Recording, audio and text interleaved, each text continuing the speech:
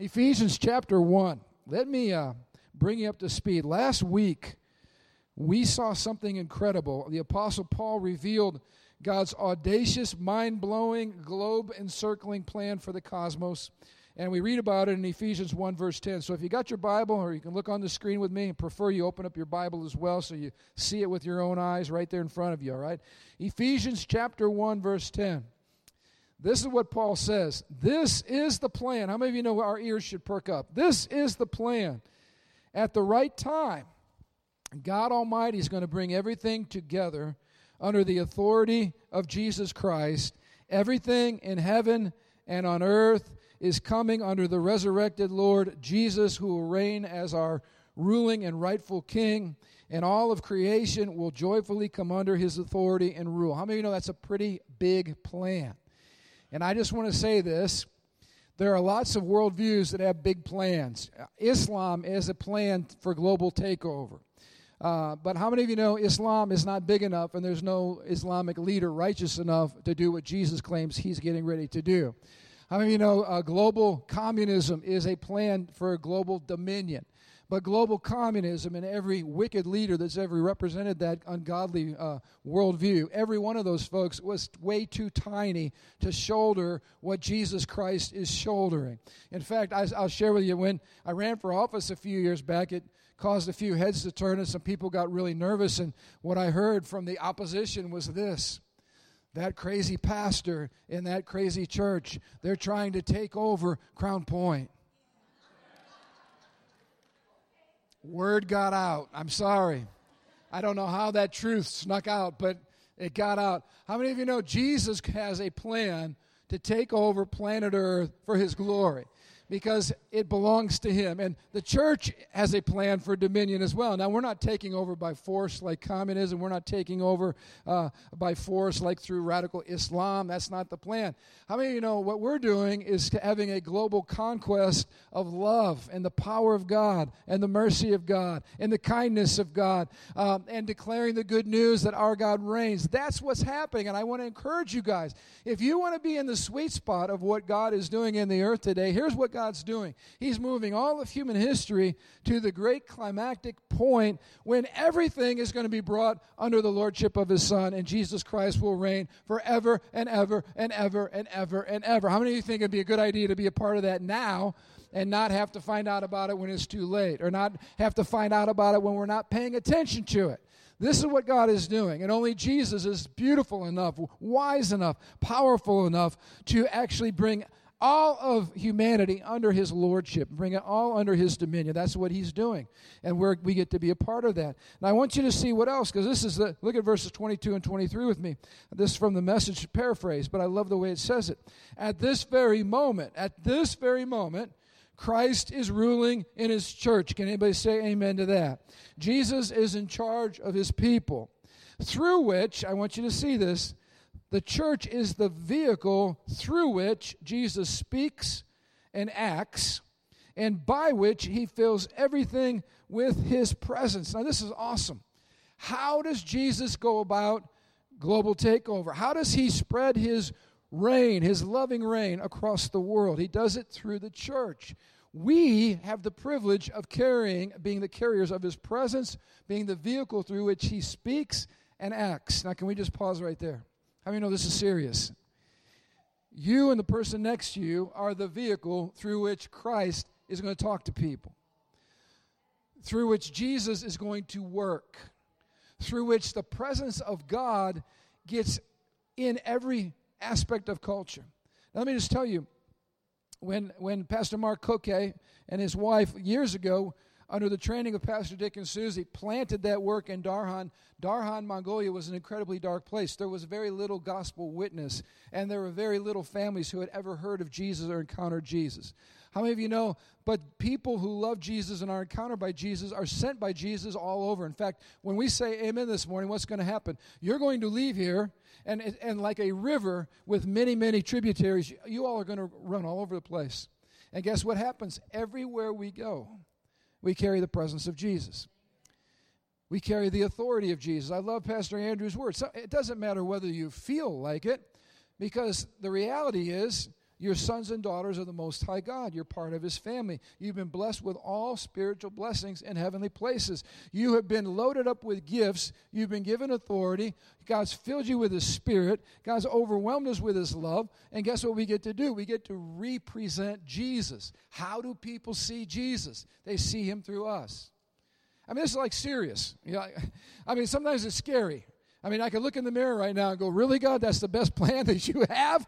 Is that the world is going to see you and know you and experience you?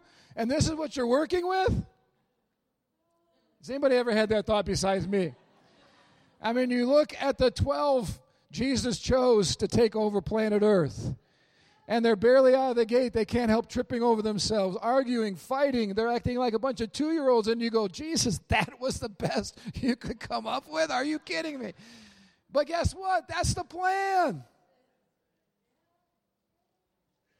And if that's the plan, we better take it seriously.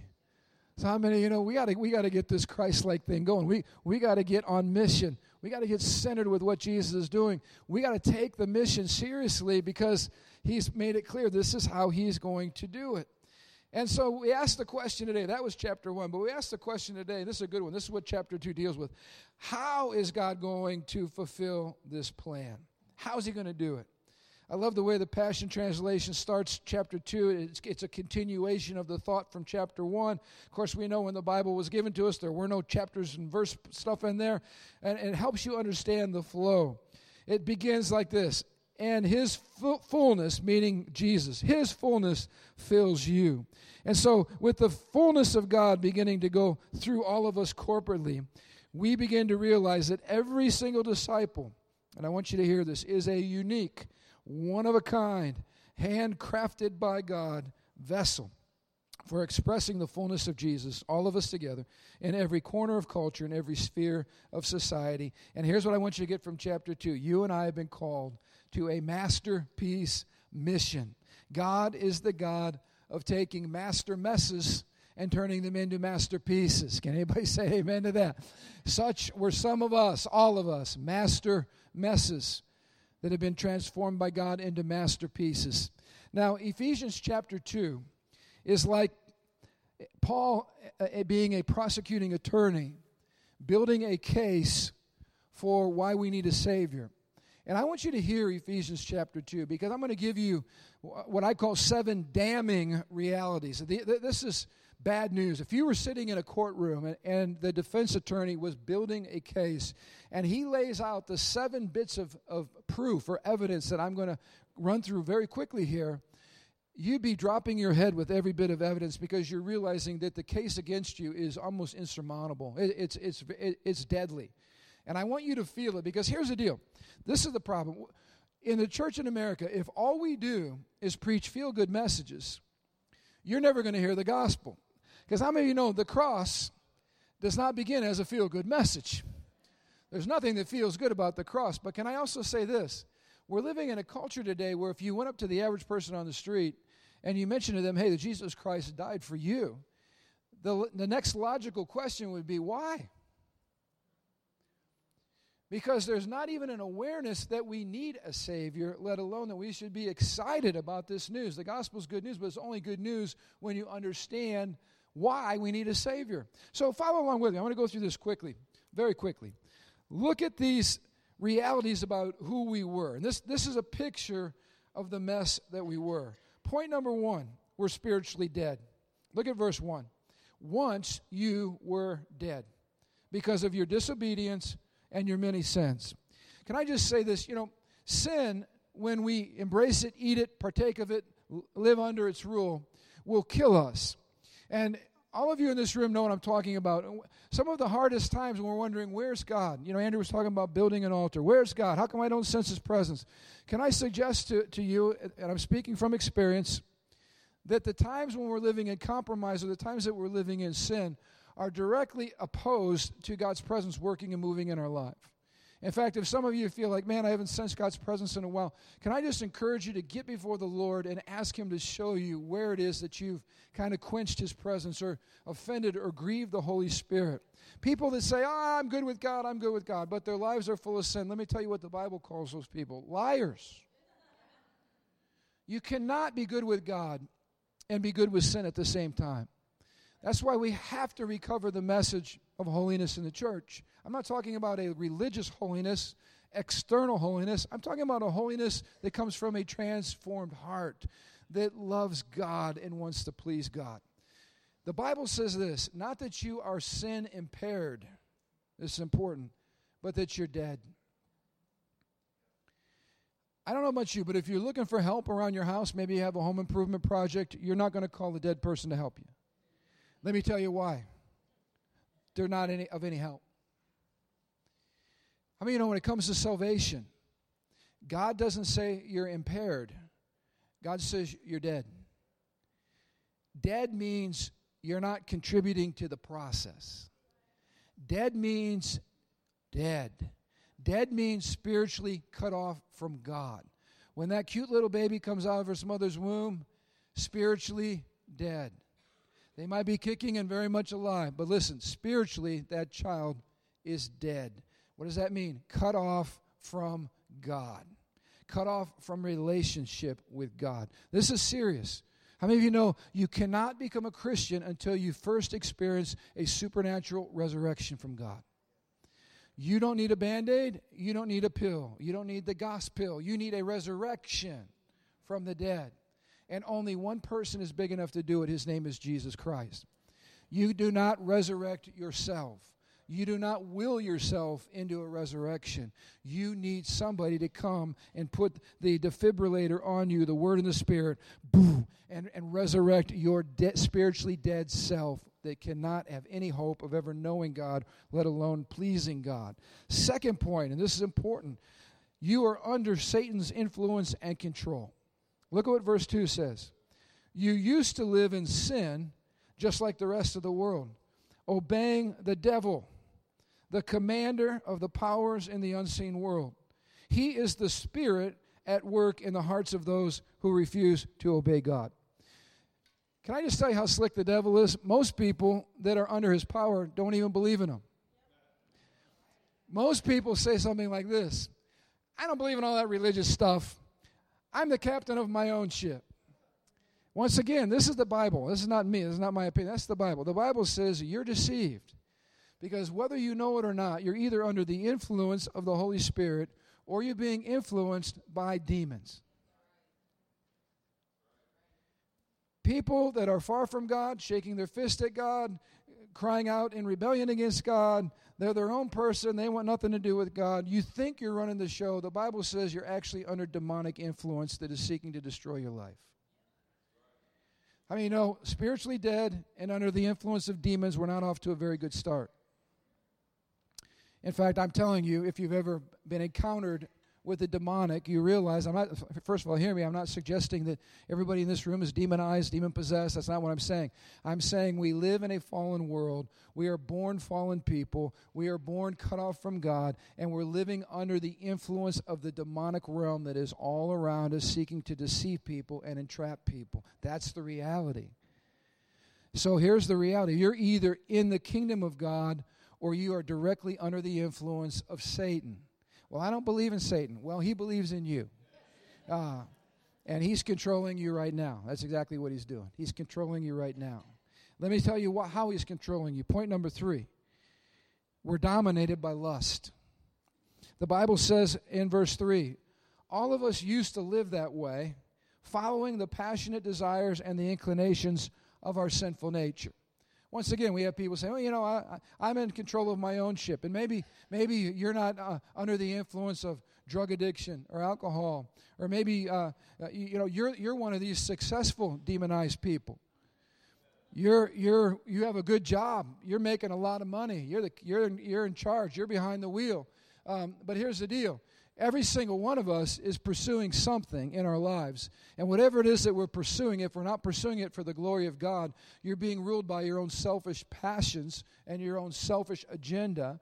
And how many of you know we are totally, radically self-centered at birth?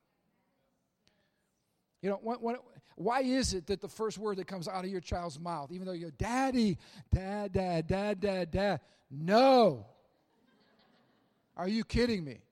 The first word kids know really well is the word No. You don't have to teach them no. What you have to teach them is yes. Why is this the case? Because by nature, we are incredibly selfish. Now, this is the most, I don't even have to preach this hard, I don't think, because all you got to do is look around, look in the mirror, and we realize how selfish we still are and how we have to keep dying to ourselves. Part of the reason why God gives you a spouse is just to help you. And to help me realize, we're still a little selfish, aren't we, Ron? It's the truth. You never have to worry about looking out for yourself. You always have to worry about living for the glory of God. It's because we're fallen. So we're spiritually dead. We're under Satan's influence and control. We're dominated by lust. It gets worse. And I mean it. Verse 3, we're under God's righteous wrath. By our very nature, we're subject to God's anger just like everyone else. You know, I believe every single American believes that at some point we're all going to a better place. It's the most common lie at every funeral. We're all going to a better place. No, we're not. We're all God's children. No, we're not. We're all God's creation. You only become a child of God through being born again. We're not all God's children, and we're not all going to a better place. We're actually born under the wrath of God. What is the wrath of God? Is God this meanie up in heaven? He's out to get us? No. The wrath of God is the righteous anger of God that is displayed against sin, which destroys people made in the image of God, which is why God hates it so much. God doesn't hate people. God hates sin. And the reason he hates sin is sin destroys people that were made to enjoy him and love him and have fellowship with him. That's why he hates sin. That's why he's coming to judge sin. And it's a serious thing to realize, and I want you to hear me today. I'm not trying to be cute or funny or anything else. This is the most serious thing I could ever say. If you're here today and you're far from God, or you've never bowed the knee to God, the Bible says, not me, the Bible says you are living under a cloud of the wrath of God now. And all I want you to, anybody with a brain should do this. Fast forward the tape. You're not going to live forever. Christ is coming again. We already heard in chapter 1. What's the goal? He's bringing everything under his lordship. He's coming. And the wrath of God is coming. In fact, we said last week in Revelation chapter 4, people are going to be crying out, running from the wrath of the Lamb. Isn't that a strange expression? Lamb, a lamb with wrath. So here's the deal. Wouldn't you be asking this question right now? Am I ready for that moment? How many think that's a smart question? Am I ready for that moment? You know, there were times growing up in my family, this is the tape that I replayed in my mind. Am I going to follow my friends and do such and such? And then I started thinking about the wrath of Dad. I mean, I'm not kidding. There were literally times when I did this. I ain't going to do that, because doing the quick cost benefit analysis, if I get caught, I'm dead. And I don't want to be dead. How you know the fear of the Lord produces righteousness? People say, oh, God's a God of love. He doesn't want us to fear him. Then why does he tell you that we're living that sinners are living under the wrath of God, and the judgment of God is coming, and that hell's a real place, and that this eternity stuff is for real? Why would he tell us all that stuff if it doesn't mean anything? No, it means something. And we're foolish. We're absolutely foolish to pretend that that's not the case. If I knew that the wrath of God is coming and I am as guilty as sin, then I'll tell you one thing, I'd be looking for a remedy. The good news is there's a remedy. His name is Jesus Christ. So I told you this, spiritually dead, controlled by Satan, dominated by lust. We're not free to control our own destiny. You're dominated by lust. Your lust will destroy you in the end. Under God's wrath, look at verse 5. Now we get into trash talking. We're godless pagans. Look at what verse 11 says. Don't you forget that you Gentiles used to be outsiders. How many of you know every one of us outside of those of you born Jewish in this room, we're outsiders, we're Gentiles. You were called uncircumcised heathens by the Jews. All right, now we're into trash talking. How many know we were born outside of all the promises and outside of the covenants, but Jesus brought us into the full promises of God. That's the blessing. But we were godless pagans. Look at number 6. Separated from Jesus, verse 12. In those days you were living apart from Christ. And look at the result, number 7. This is devastating. Chapter 2, verse 12. You lived in this world without God and without hope. I don't know of anything more damning than that. You know, Dante, when he wrote his Inferno, said that over the gates of hell was that anybody who enters here is without hope. You're hopeless. And I want to drive this home to our independent, self-made man and woman culture where we think that we're going to pull ourselves up by our own bootstraps. Can I just share this with you? If you understand the gospel and you understand what Paul's saying and you think in terms of your own life, your own future, you think in terms of salvation, here's the conclusion you should come to. I am absolutely in a hopeless condition before God. And here's the second one. And I am helpless to do anything about it.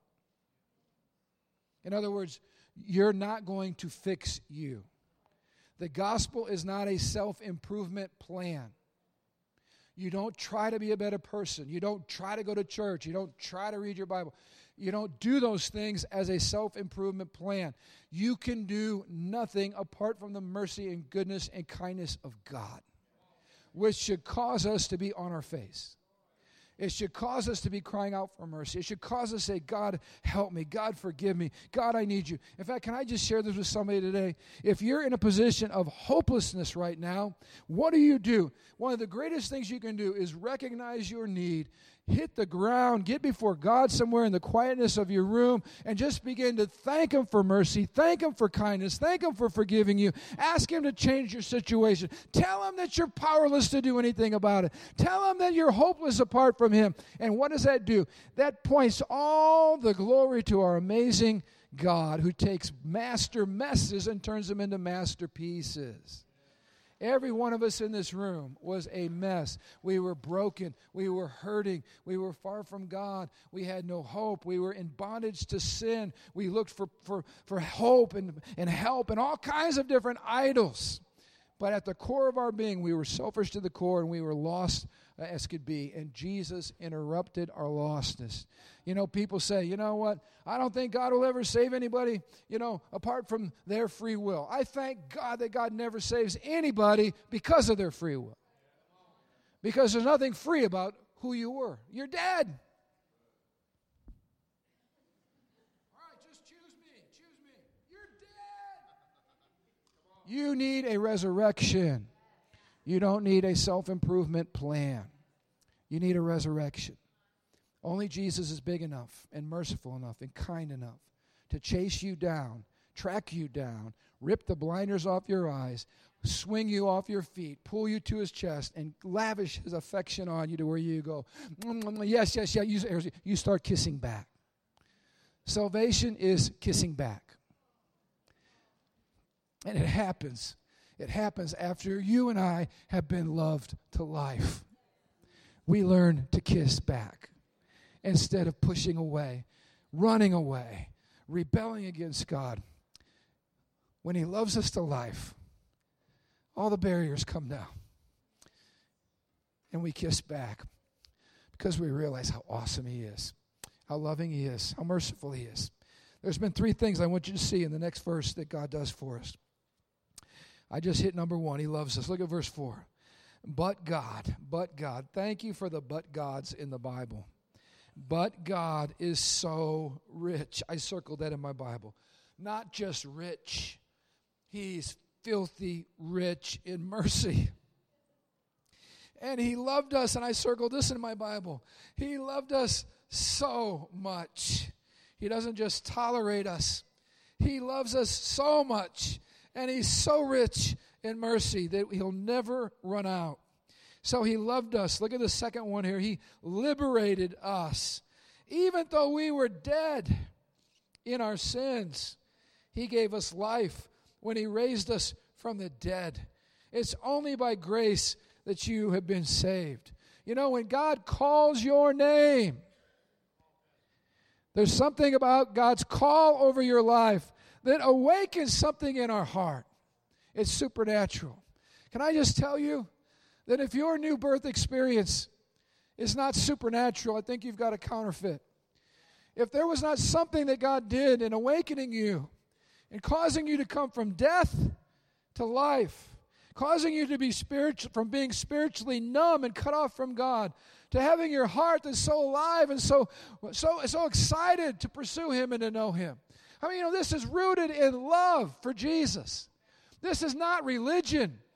This is somebody came into my life when I was so broken and so lost and so hopeless and resurrected me with their love and kindness and lifted me out of my bondage to sin. Why do we have any of our ministries in this place? I'll tell you why we do anything around here. We are absolutely convinced that Jesus takes messes and turns people into masterpieces and that only He can do it. But He loves to do it because He's so rich in mercy, so rich in kindness.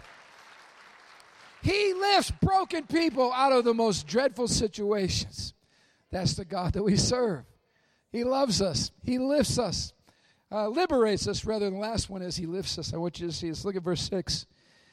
For He, Jesus Christ, raised us from the dead, or God raised us from the dead along with Christ. And look at what He did. He seated us with Him in heavenly realms because we are united with Christ Jesus. You know, all through the Gospels, Paul uses that phrase, united with Christ. We're going to dive into that in the months of November and December leading up to Christmas, and we're going to unpackage what it means to be united in Christ. But I want you to see this today.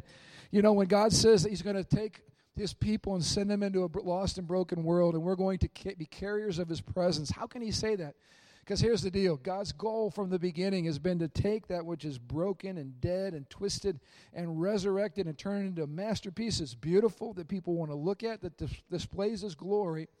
And here's the reality. If you're saved today, you're part of God's family. If you're saved today, you're gifted beyond belief. If you're saved today, you're moving in the authority of God on your life. You're favored by God. You're loved by God. God's crazy about you. And here's the good news. If God could do that for you, who is it in your family that's beyond the scope of God's power and mercy and kindness? Who out there?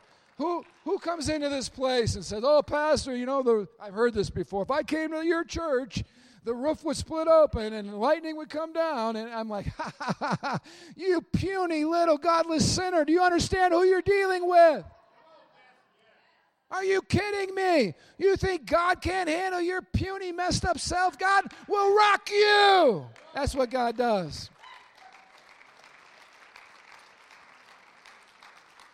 Doesn't require splitting open the church roof. It's just a tiny little smirk on the face of God. That's all it requires.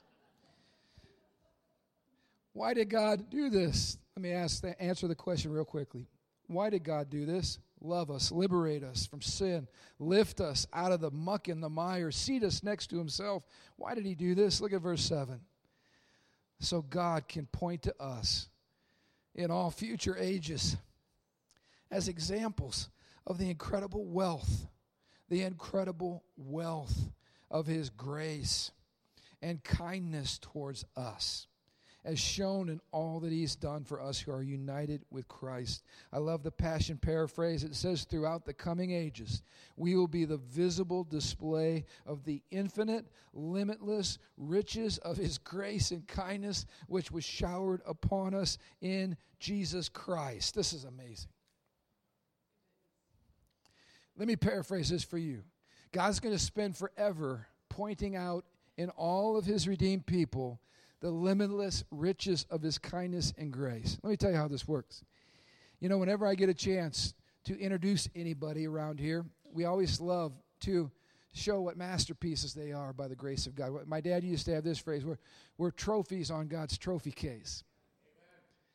And, you know, how many of you have children?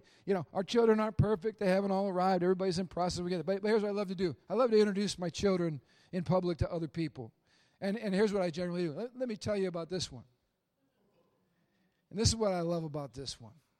And this is what this one's really good at. This is the gifting in this one's life. And here's what's going to happen. You know, God is going, from all eternity, He's going to be highlighting in us the stories of how He took us from brokenness and redeemed us and restored us. And here's what happens, because he's the master behind the masterpiece. Why did he do this? So he could show off his kindness. Because he's so rich in it. You know, wealthy people don't get bent out of shape when you ask them, hey, can you pick up this tab for me? They're like, oh, sure. It's pocket change. You and I are the pocket change of the greatness of God's kindness that he's going to display forever and ever. You know, it's interesting. I read an article on masterpieces and, art masterpieces, and people were saying, especially over in Europe, more people are traveling. More people have some expendable cash. They're flying. They're going to these places. A lot of Europeans aren't really digging the fact that everybody's coming over and checking out some of these, treasures like in the Louvre and some of these places. But what happens is all these folks are going in there. But here's the amazing thing. And I have about this much high culture. I think my Aunt Mary Sue took Marion and I to the Chicago Art Museum one time. I have been to Little League baseball games more than I've experienced high culture. It's a confession. I'm not proud of it. I'm just confessing. But from what I hear, sophisticated people, when they walk up to the Mona Lisa,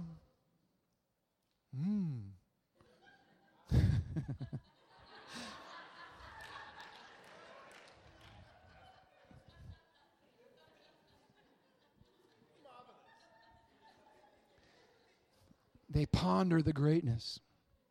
And you know what you're really supposed to do? Work with me, people. All right.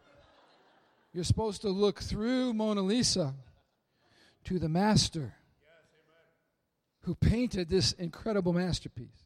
In fact, when we were in Vietnam, I saw a masterpiece of a sculpture. It was a sculpture of a lady that had a veil over her face. How in the world, out of stone, do you chisel a veil that looks like she's looking through the veil? It was amazing. I stood there in awe. How do you do that? And here's what they were saying, all right, about the selfie culture. The reason people are getting ticked off at these museums is you got like Mona Lisa there doing her little smirk thing. And all these people in there, and here's what they're doing. They're not doing what I just taught you. Art appreciation. No, they're getting their selfies out, their camera. They take a quick picture hanging out in front of the Mona Lisa, and then they're on to the next thing. There's not 1 ounce of appreciation happening. It's a selfie capture moment, selfie stick thing happening. Can I just tell you this? We should spend our time looking at each other, the masterpieces of God. And I should be able to look through Brent and go, man, you have an amazing God. Because, dude, I know where you came from, and I know who you are now, and I know where you're going. God is awesome. You see what I'm saying? The masterpieces point us to the master.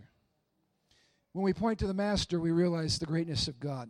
One last story. I was sitting on my back porch not too long ago. There was one of those giant butterflies. In fact, Andy, you'll appreciate this. I got a butterfly bush in my backyard because I love to watch those butterflies. Big old whopper yellow wings. Just do what butterflies do. You can't track their movement. They're crazy. And I realized as I'm sitting there looking at this incredibly beautiful butterfly that butterfly was a fat little green worm.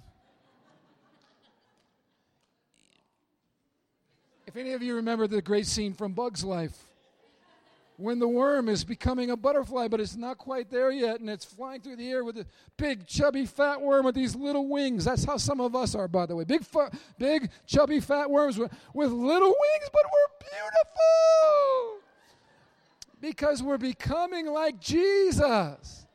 And I sat there. Of course, I get it, We've been transformed by the renewing of our minds. We're new creatures, being transformed in the image of Jesus. But I'm looking at this butterfly going, dude, you were a fat green worm. Now look at you. I mean, it was amazing. I had an act of worship at that moment because I didn't stop with the butterfly. I went back to the master. I said, God, you are awesome. How much more is he doing this through us? You guys with me? He's turning us into masterpieces. Now, I just got to share this. Last point. Fast forward all the way to that last slide, if you would. Last scripture verse, if you would, Rach. Look at the last sentence. This is also what Jesus did. Ethnic hatred has been dissolved by the crucifixion of his precious body on the cross. Oh, man, I love this. We're not just masterpieces on missions. We're multi-ethnic masterpieces on mission. Do you know how ridiculous it would be to go to the art museum in Chicago and look at a painting that was painted with just one color? I could paint that masterpiece, by the way. Cover the whole thing in white paint. No, nobody would be doing that. You know why? It's all the colors that make the picture emerge. And here's the picture that's emerging. God is redeeming people from every tribe, nation, language, culture, all the differences that are so sweet, all the food, all the beautiful practices that are unique to the cultures, all coming together in this goulash called the church, which is amazing. And we get to come together and we get to partake of it every single week. This is the place where the world comes and sees the Master's work, because racial and ethnic tension and hatred should be dissolved at the foot of the cross. This should be a place right here in good old Crown Point, Indiana, where we see an expression of all the rich diversity that's in our community, worshiping under the banner of Jesus Christ every week. That is so awesome to me. That's part of the mission of God, to bring us all together under the lordship of Jesus as masterpieces to display the greatness of his kindness and his mercy towards us. Anybody with me on this? Now, I'm preaching some lofty stuff, but here's the deal. I'm casting the vision because we're supposed to live it intentionally. We're supposed to get into each other's world. We're supposed to spend time together, and we're supposed to appreciate the masterpieces. Can I share one last thing? I'm asking for lots of grace today. Pastor, you asked for one last thing 10 times. It's a fault I have, all right? I admit it. Here's what I want you to do. What if we looked at the masterpieces we're married to, the masterpieces we're sitting next to? You know, I dealt with some marriages this week. I gave a gentleman a homework assignment. I said, at one point, you guys were crazy about each other, right? I said, you actually like something about your wife at one time, didn't you? I mean, if you didn't, you're a moron, because why did you marry somebody that you think is... Why did you marry somebody that you hate? I got him to agree that that's not what happened, that they actually really liked each other at one time, and there were many, many great qualities. So here I connected the dots. So why don't you tell her? Sit down and write 20 things that you appreciate about your wife. And every day, just tell. You don't have to overdose, just one. I got a text this week. Our marriage has turned the corner. It's amazing to me. You're sitting next to masterpieces. Have you told them? Have you been in awe? And yet here's the thing that happens in churches. Pastor, I heard you up there preaching, way too long, by the way, and I know that you made maybe 50 points that were actually good, but I'm going to point out to you the one that I didn't like. That's not kingdom. Kingdom is stand in awe of the masterpieces that are being made all around you. Now, some of them aren't done yet. In fact, none of us are done yet. Some have a little more paint. They're a little farther along. But guess what? See the masterpiece and begin to praise what God's doing in people's lives. I knew who you were. I know who you are. You know, Jeff and Angie are masterpieces. You know, they're masterpieces. It's just awesome. Oh. You know, when you know from whence somebody came and you know where God's taking them, you just go, God, you're awesome. And they haven't even begun to see yet the impact for generations is going to happen because they allowed God to do something in them. Stand to your feet with me. I want to pray for us. If you don't know the Lord today, I really want you to respond to what I shared. Believe in your heart. Come to the Lord. Cry out for mercy. Let God do something supernatural in you today. I want our ministry teams to come up here. Our prayer teams, come on down. I just know that there's some people that came here today and you feel really far from the Lord. Some of you are here today and you're just in hopeless situations. We want to fill your heart with supernatural hope today. Come on down and share what you're going through, and let us pray with you, all right? I want Jeff and Angie Miller to make their way out, and their precious family come up front here. Don't forget to come up and just love on them and encourage them, and let them know you're going to be praying for them and bless them. We're also going to give on the way out. Don't forget, if you can sow, whatever it is, $1, $2, $10, whatever it is, we're just going to send them out with a great blessing this morning. Father God, thank you that you have chosen in your own amazing, wise way to use pieces of the puzzle like us, Lord, broken pieces sometimes, but you're going to use us to display your glory. So even as we leave here right now, I pray for smiling faces, happy hearts, lives, Lord, with eyes that can look out in the world and see what you're doing. God, that we offer hope, that we love people, we serve people, and that we have the privilege now of displaying the beauty of who you are to this world. I'll just say this in closing as well. We had a prophetic word shared with me during the worship time today of the Holy Spirit just literally blowing burdens off people's lives as we were exalting the Lord and crying out in desperation. I believe that God wants to do that all over this place. The wind of the Spirit blowing through your life, blowing things off of your life and causing you to leave here today with hearts that are light, hearts that are free. So, Father, do it now. We pray for your glory. In Jesus' name, and everybody said, amen. Marriage class at 4, we love you guys like crazy. All right, have a great week.